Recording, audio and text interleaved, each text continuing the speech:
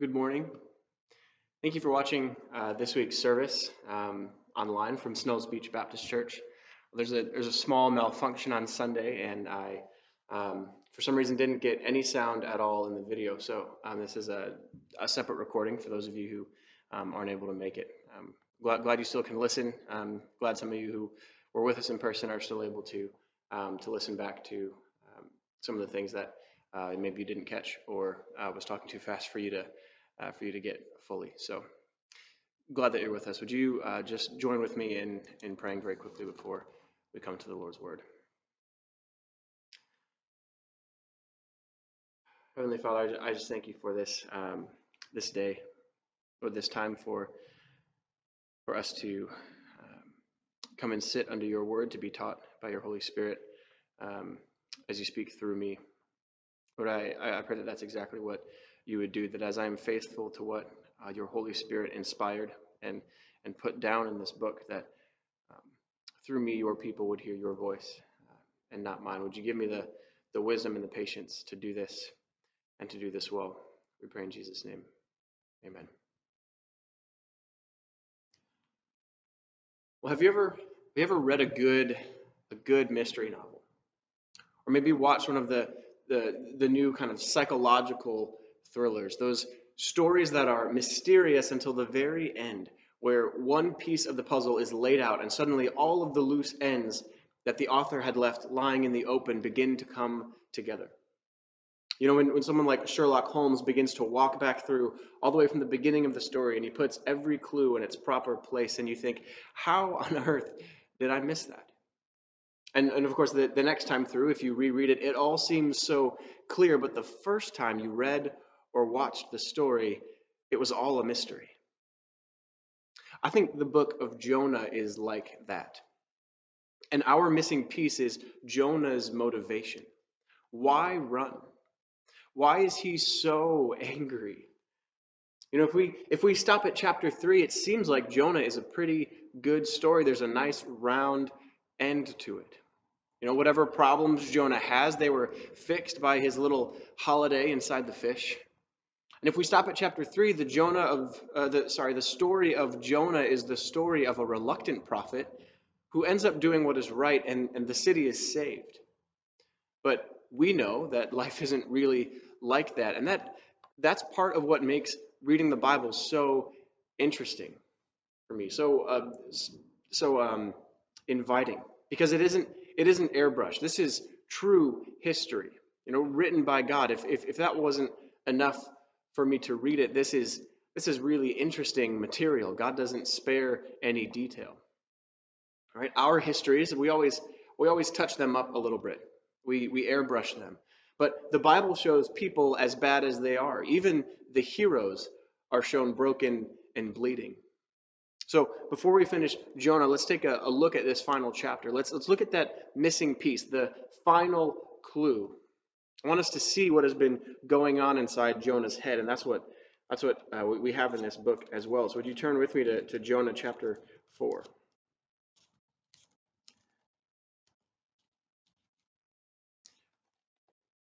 Before we really dive into chapter 4 today, I want to run through all that we've seen so far. You know, chapters 1 through 3, because while we've been taking it in bite-sized pieces each week, it was a meal, really. This story was a meal meant for one sitting. I said in our first look at Jonah back in early April that Jonah doesn't really resolve, right? Most stories are like a mountain. There's a journey to the top, and at the top of the mountain we have this peak, right? The peak of the story. The characters do what they set out to do, right? The ring is destroyed, the white witch is defeated, the package is delivered, maybe the garden gets weeded. I don't know what stories you read, but what they set out to do is accomplished. And then after this, the action kind of winds down and the story resolves. Jonah moves up and up and up and up towards this high point where we see in chapter 4, we're getting close to that point where what was supposed to happen is getting there. But then right before we get to the peak, it ends. You know, we don't even know if what was supposed to happen happens, because this is a story about Jonah after all. right? We are left with a question mark at the end of the story. Nineveh and the sailors, those are all peripheral, outside things. What we want to know is Jonah going to be obedient? And if we stop in chapter 3, the answer is yes. But when we get to chapter 4, we see maybe not.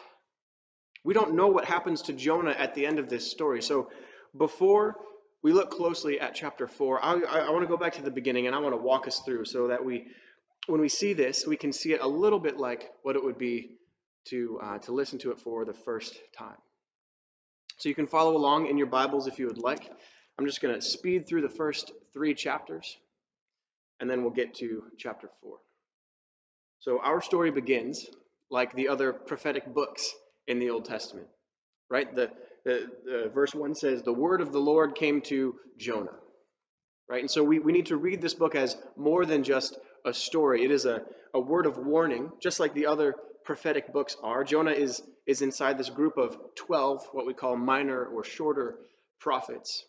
So we read Jonah like these other ones as a word to Israel. It is a word of warning to the nation of Israel. And so as the people of God today, it is also a word of warning to us. Right, so in verse 1, the word of the Lord came to Jonah, and God told him to go and call out against Nineveh, a very large and a very evil city.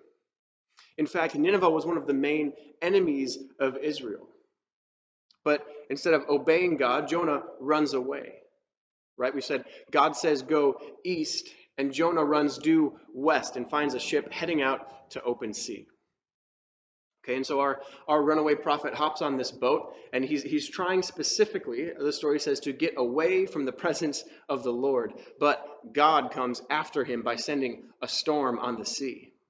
Even the sailors, who were rough men, just like sailors are today, just like sailors have always been, these rough men, even they are terrified at this storm. And they're throwing everything out of the boat, sacrificing everything that they have to make the gods happy, to try and whatever God is angry at us and is throwing the storm at us, we want it to be happy.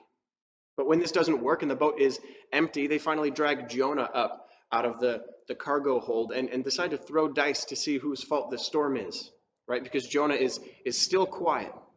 But once the dice point him out and they ask him what is going on, finally he tells them he worships Yahweh. In fact, he's running from this Israel's God, Yahweh. He's the God of Israel, the one who made the heavens and the sea and the dry land. You know, try to think of something in this world that doesn't fit into one of those categories: heavens, sea, and dry land. And so these sailors recognize that this prophet is really not all that bright, because if he's in charge of all of that, then there's nowhere Jonah can run. Okay, so Jonah is cornered, but instead of telling the sailors to turn the ship around and bring him back to shore, he has them chuck him into the sea.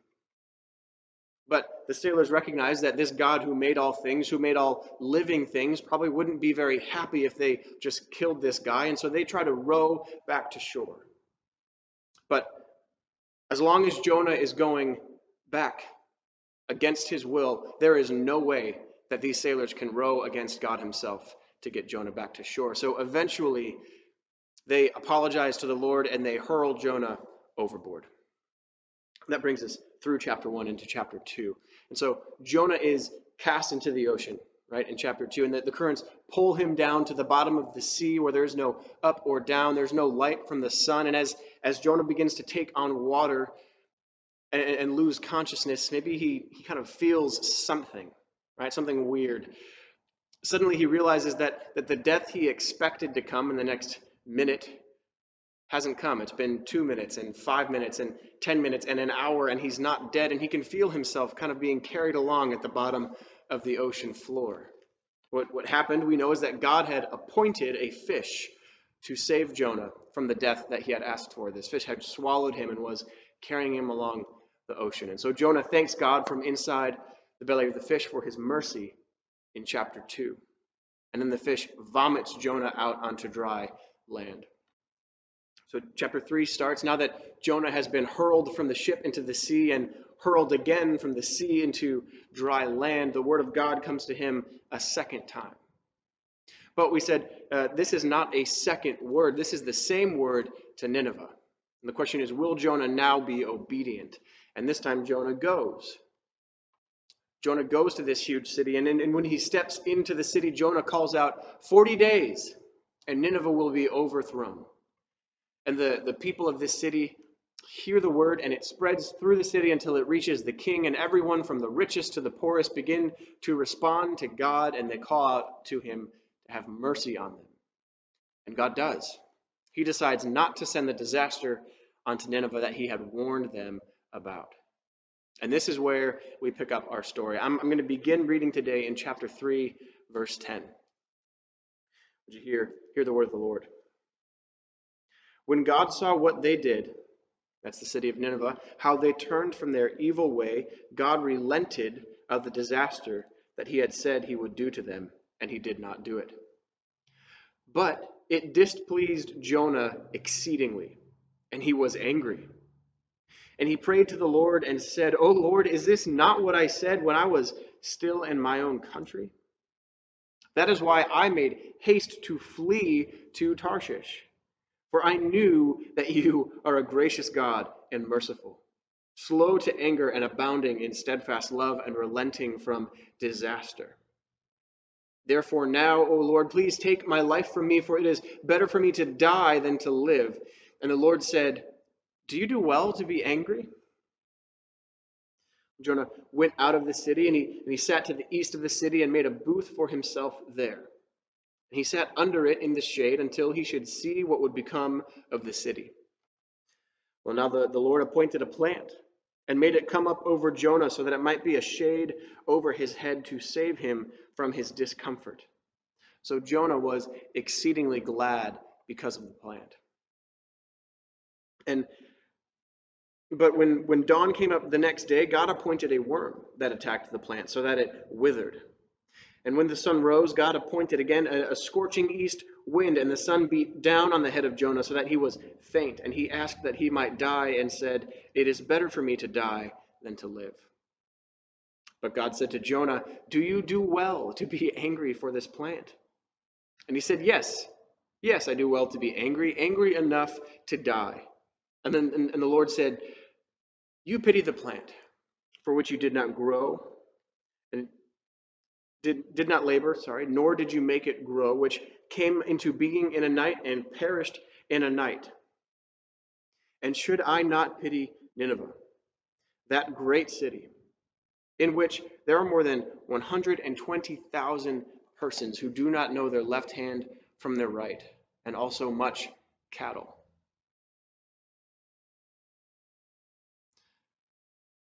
Jonah is angry.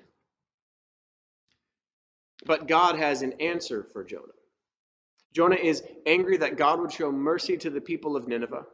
And believe me, these are wicked people who not only slaughtered their enemies, but killed them in horrible and dehumanizing ways, and then displayed them on the walls of their cities as a warning to others: don't mess with us.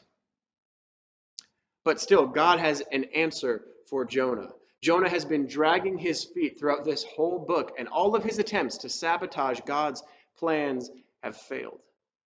But we still haven't seen yet why Jonah acts the way he does. Why run away? Why ask to be killed? Well, finally, the writer of the story, whoever put this down, tells us in Jonah's own words. And under this withered plant, we get to hear a conversation between the holy God of love and mercy and his runaway and rebellious prophet. So today I want us to look at these two things. First, Jonah's anger, and second, God's answer. First, Jonah's anger. Look at verses 1 through 4. In verses 1 through 4, we see Jonah's reaction to God's mercy on Nineveh. There's a play of words in here in Hebrew that really doesn't come through in English, because obviously the words don't sound the same. And I want to draw this out because it points us to the importance of slowing down and seeing this. Right, so after the Ninevites turned from their wickedness, we read in chapter 3, verse 10, when God saw what they had done. God saw. This word in Hebrew is vayar. Vayar. But when God does not do what he threatened, it says that this was greatly evil to Jonah. And that word for Jonah is vayera. Vayera. So when God sees the repentance of Nineveh, it is vayar. And to Jonah it is evil. That's vayera. Right? So the writer is pointing out, look at these two reactions to what is happening, to this mercy. Jonah's response is the exact opposite of God's response. And Jonah will give God the reason why he is so angry. We see this in verse 2. Jonah is so angry. He says, "Isn't this what I said while I was still in my own country? Isn't this why I ran away in the first place to Tarshish? Because I knew you are a God merciful and gracious, slow to anger and abounding in steadfast love. I knew," he says, "that if I went to Nineveh and they responded, you would spare them. And I can't stand that." And then Jonah says something I think we sometimes don't pay attention to, or maybe we brush past it a little bit. He says, "Therefore, take my life from me, for my death is better than my life." Take a second to see just the logic of Jonah's request, right? Why does he ask to die?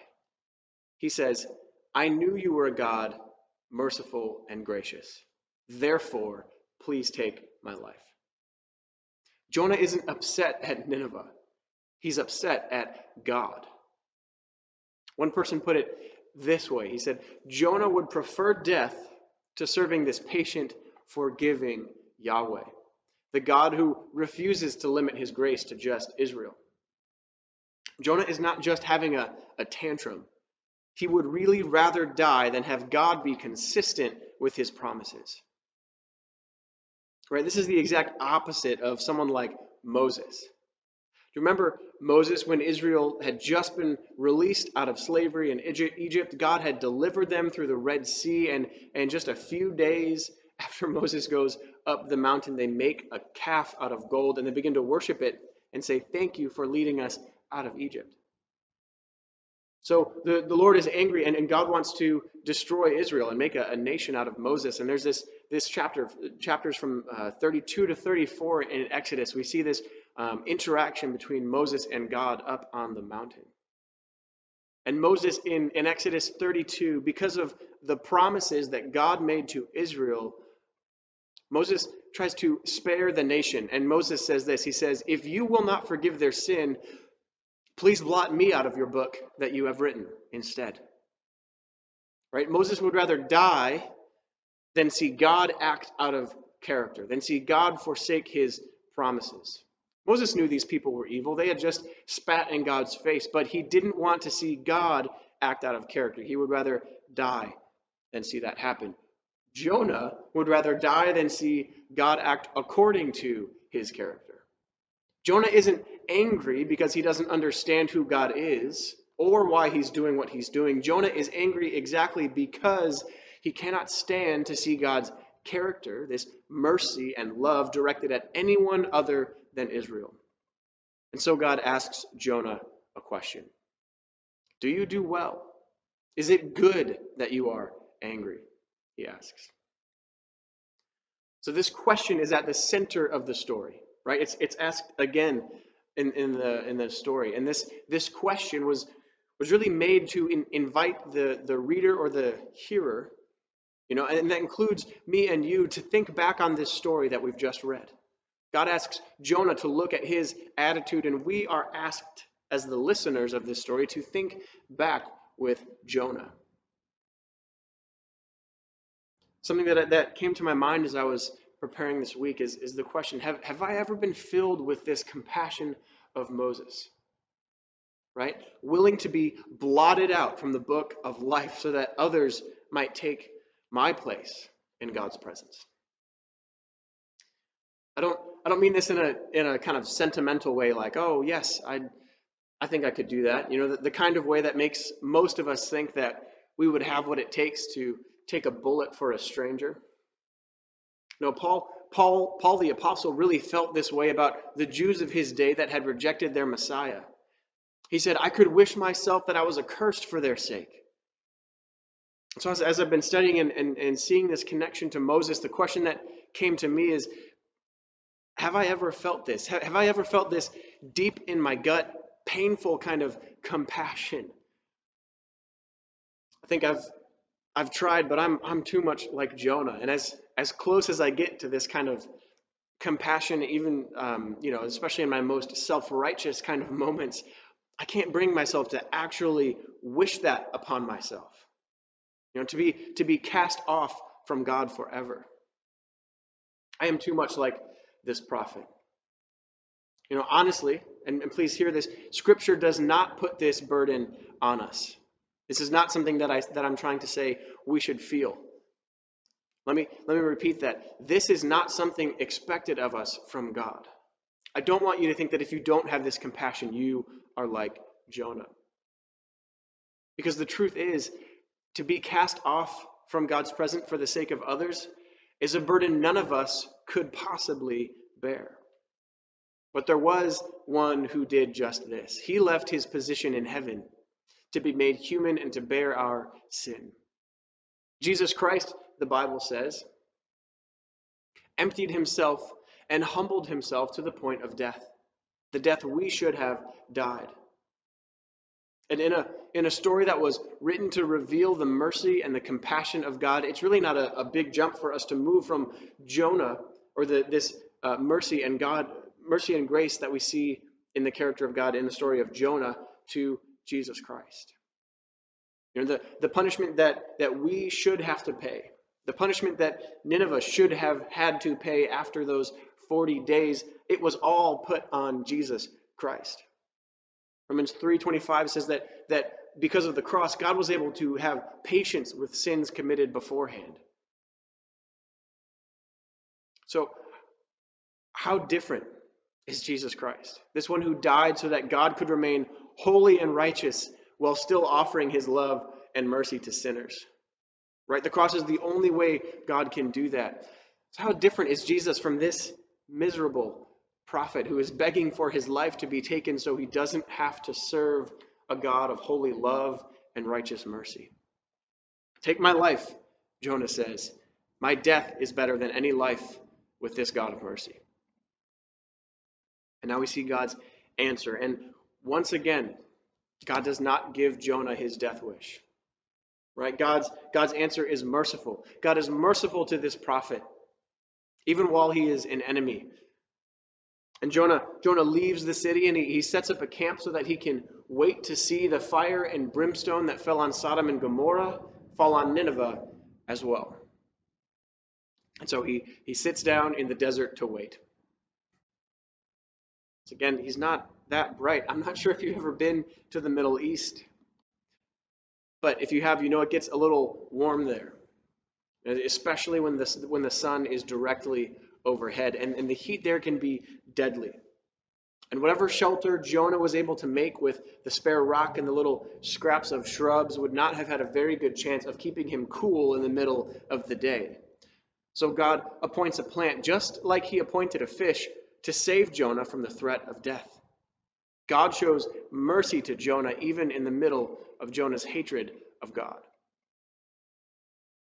But then God sends two other things, right? He sent the fish, he sent the plant, but now he's going to send two more things. Chapter 4 and verse 7 says that God appointed a worm the next day. The worm eats the plant and it withers, leaving Jonah without the shade that he had enjoyed the day before. And then in verse 8, it says God appointed a scorching east wind, right? This is to the east of Nineveh is a desert, so the wind is blowing in from the desert. It is hot and dry. So now Jonah is at least a little bit uncomfortable. And so he calls out to God again and asks to die. This is the last straw.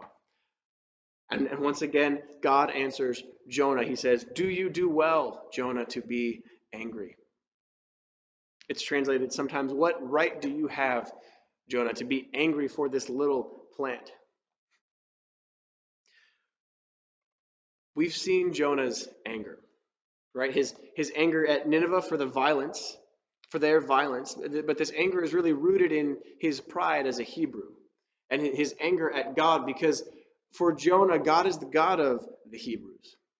Jonah is angry, And we saw just a glimpse of how God will answer Jonah in verse 4 when he said, "Do you do well to be angry?" But now we see God's answer involves a little bit more than just words, more than just this question. God uses the plant and the worm, the sun and the wind to teach Jonah a lesson about mercy.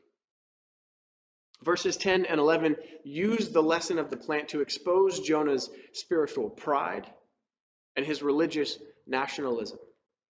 God appointed the plant and the worm and the wind to teach Jonah a lesson. And this lesson has two parts. Verse 10 reveals the shame in Jonah's care for the plant. And verse 11 teaches us about the scandal of God's care for the city. So God's answer to Jonah comes through this elaborate lesson. And it comes in two parts. Again, the shame in Jonah's care for the plant and the scandal of God's care for the city. So look at verse 10 with me. In verse 10, God challenges Jonah's right to be concerned for the plant. He says to Jonah, "You have compassion on the plant, for which you did not labor, you did not make it grow. It sprang up in a night and it died in a night." Remember what we read when the plant came up, right? Back in verse 6 or 7. In verse 6. That Jonah was exceedingly glad for the plant, right? And this kind of reminds us of what we read in verse 1, right? Jonah was exceedingly displeased in chapter 4, verse 1. A very literal and stiff translation of verse 1, right, of Jonah's reaction to God's mercy on the city is, we could translate it, "It was evil to Jonah as a great evil." It was evil as an evil, right? But when God shows mercy on Jonah and sends the plant, Jonah is, we could translate it, happy with great happiness, right? So there's this comparison between the way Jonah responds to God's mercy to others and the way he responds with God's mercy to him. When mercy comes to other people who aren't Hebrews, it is evil of all evils. But when mercy comes to Jonah, it is joy of all joys.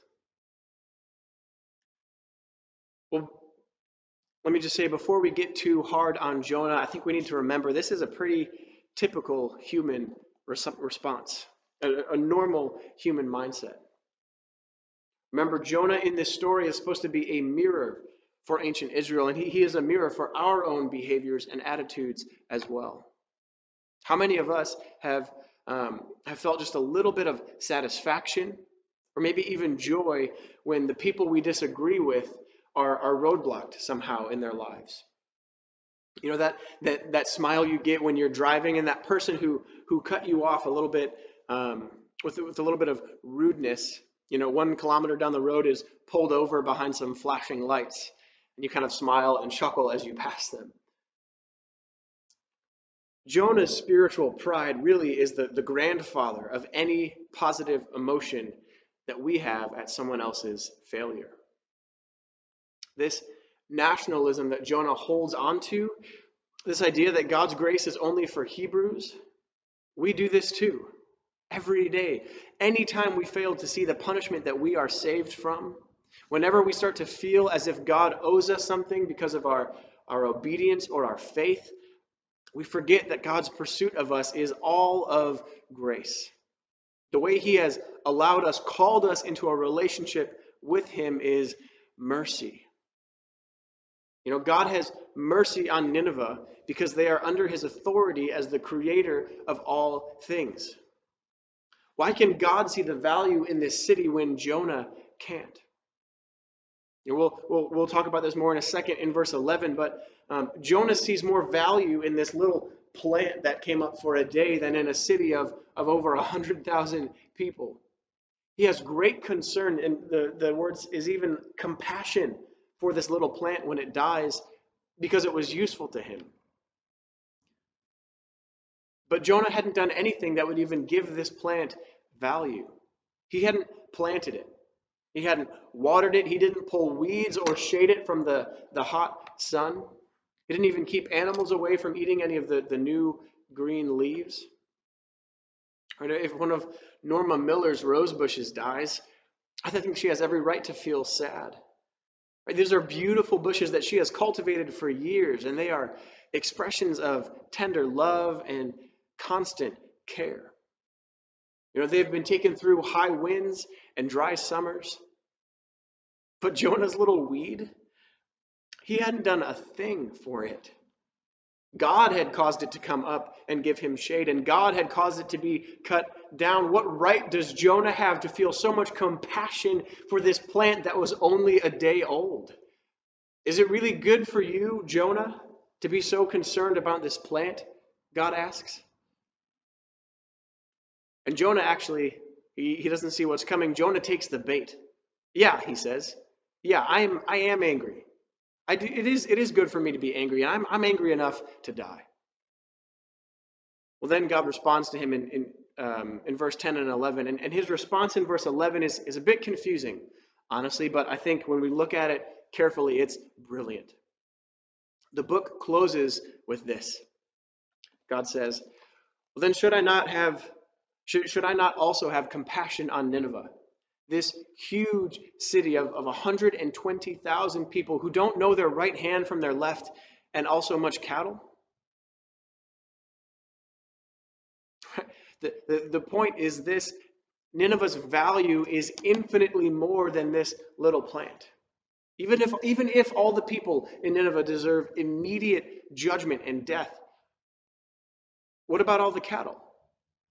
What about all the cows? Even just these lives lost ought to give Jonah a little bit of help in feeling compassion for the city. God has every right as the creator of the world to show mercy to this city, because even in their sin, they are valuable as the objects of his creation.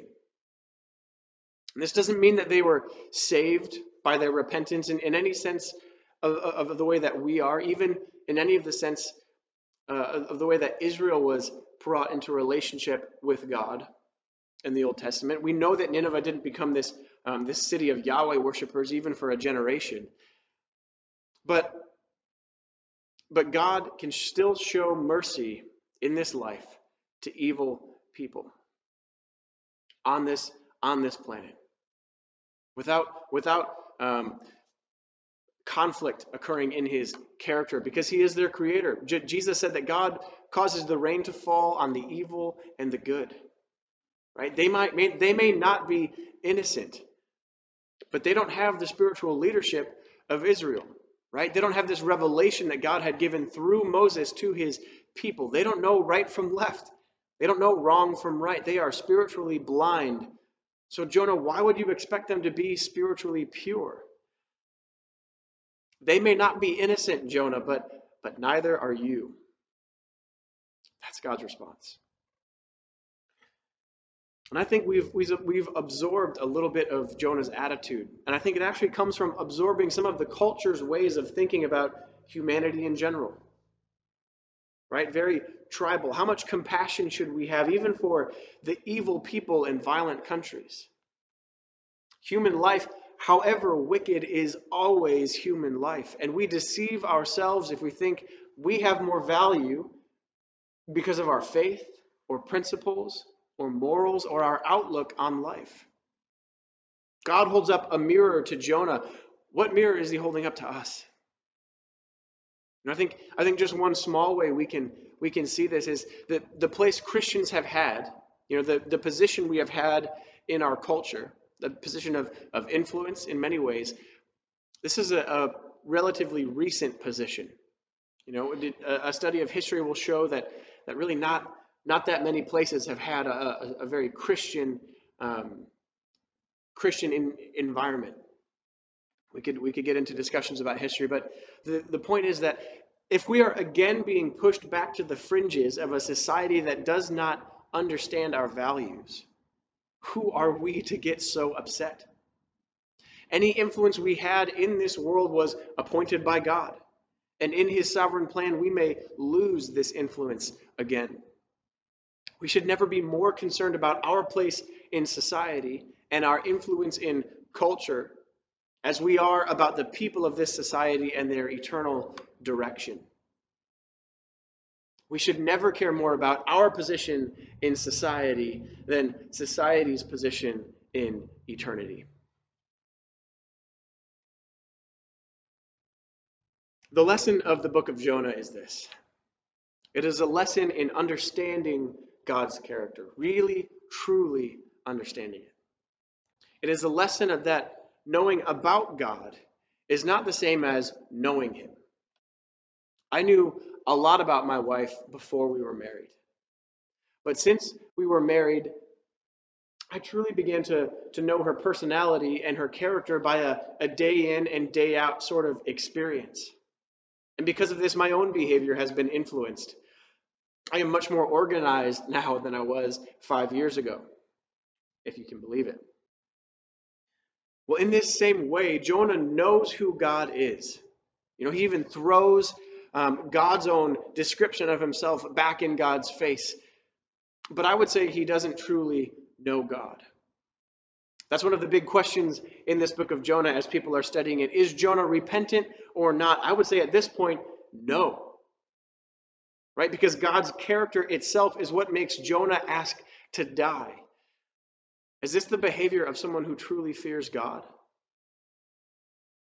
No, I think Jonah is a lesson to us that we may know about God without knowing him. We might even write psalms in the middle of an experience of God's mercy and never come to truly understand him. Jonah is meant to make us look at ourselves. And remember, this is not a story about how bad Jonah is. Right? The story ends with a question mark. We don't know how Jonah responds to God's question. Maybe he actually did repent. Maybe he came back to Israel and he wrote down this lesson for us. It's unsure, but we don't know. It's like the story of the prodigal son, the older son and the father. After this younger son who had spent all of his dad's money, spat in his face, and come back, is welcomed home with open arms. This older brother stays outside of the party. He doesn't want to go in. He doesn't think the younger son deserves it. But he is keeping himself out of the expression of his own father's love. And so the father comes out to him and is inviting him inside. And then the story ends. We don't know how the older brother responds. We don't know how Jonah responds.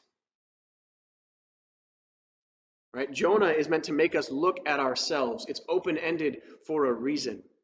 This is not a story about how bad Jonah is, but about how good God is. Right? Because the more we come to understand God's mercy, the more we should come to see our need. We are just like Jonah. Right? But we need to see God's mercy so we can see our need. And the more we see our need, the less we think we have to offer. The more we see our need, the clearer it becomes that we have not earned our relationship with God. The more we see our need, the more compassion we will have on others, no matter how evil, how violent, or how deceived they are. The people in this world who reject God today are alive today because they are still objects of His mercy. We should all see people first through this lens, right? Because this is how God sees them. Otherwise, He would not have woken them up. He would not have caused the sun to rise on both evil and good this morning. And we should take a second to first view everyone in this world the way that the rays of sunlight at dawn has seen them. When we take away from people the mercy that God is showing them, even just in giving them today, we put ourselves in the place of God.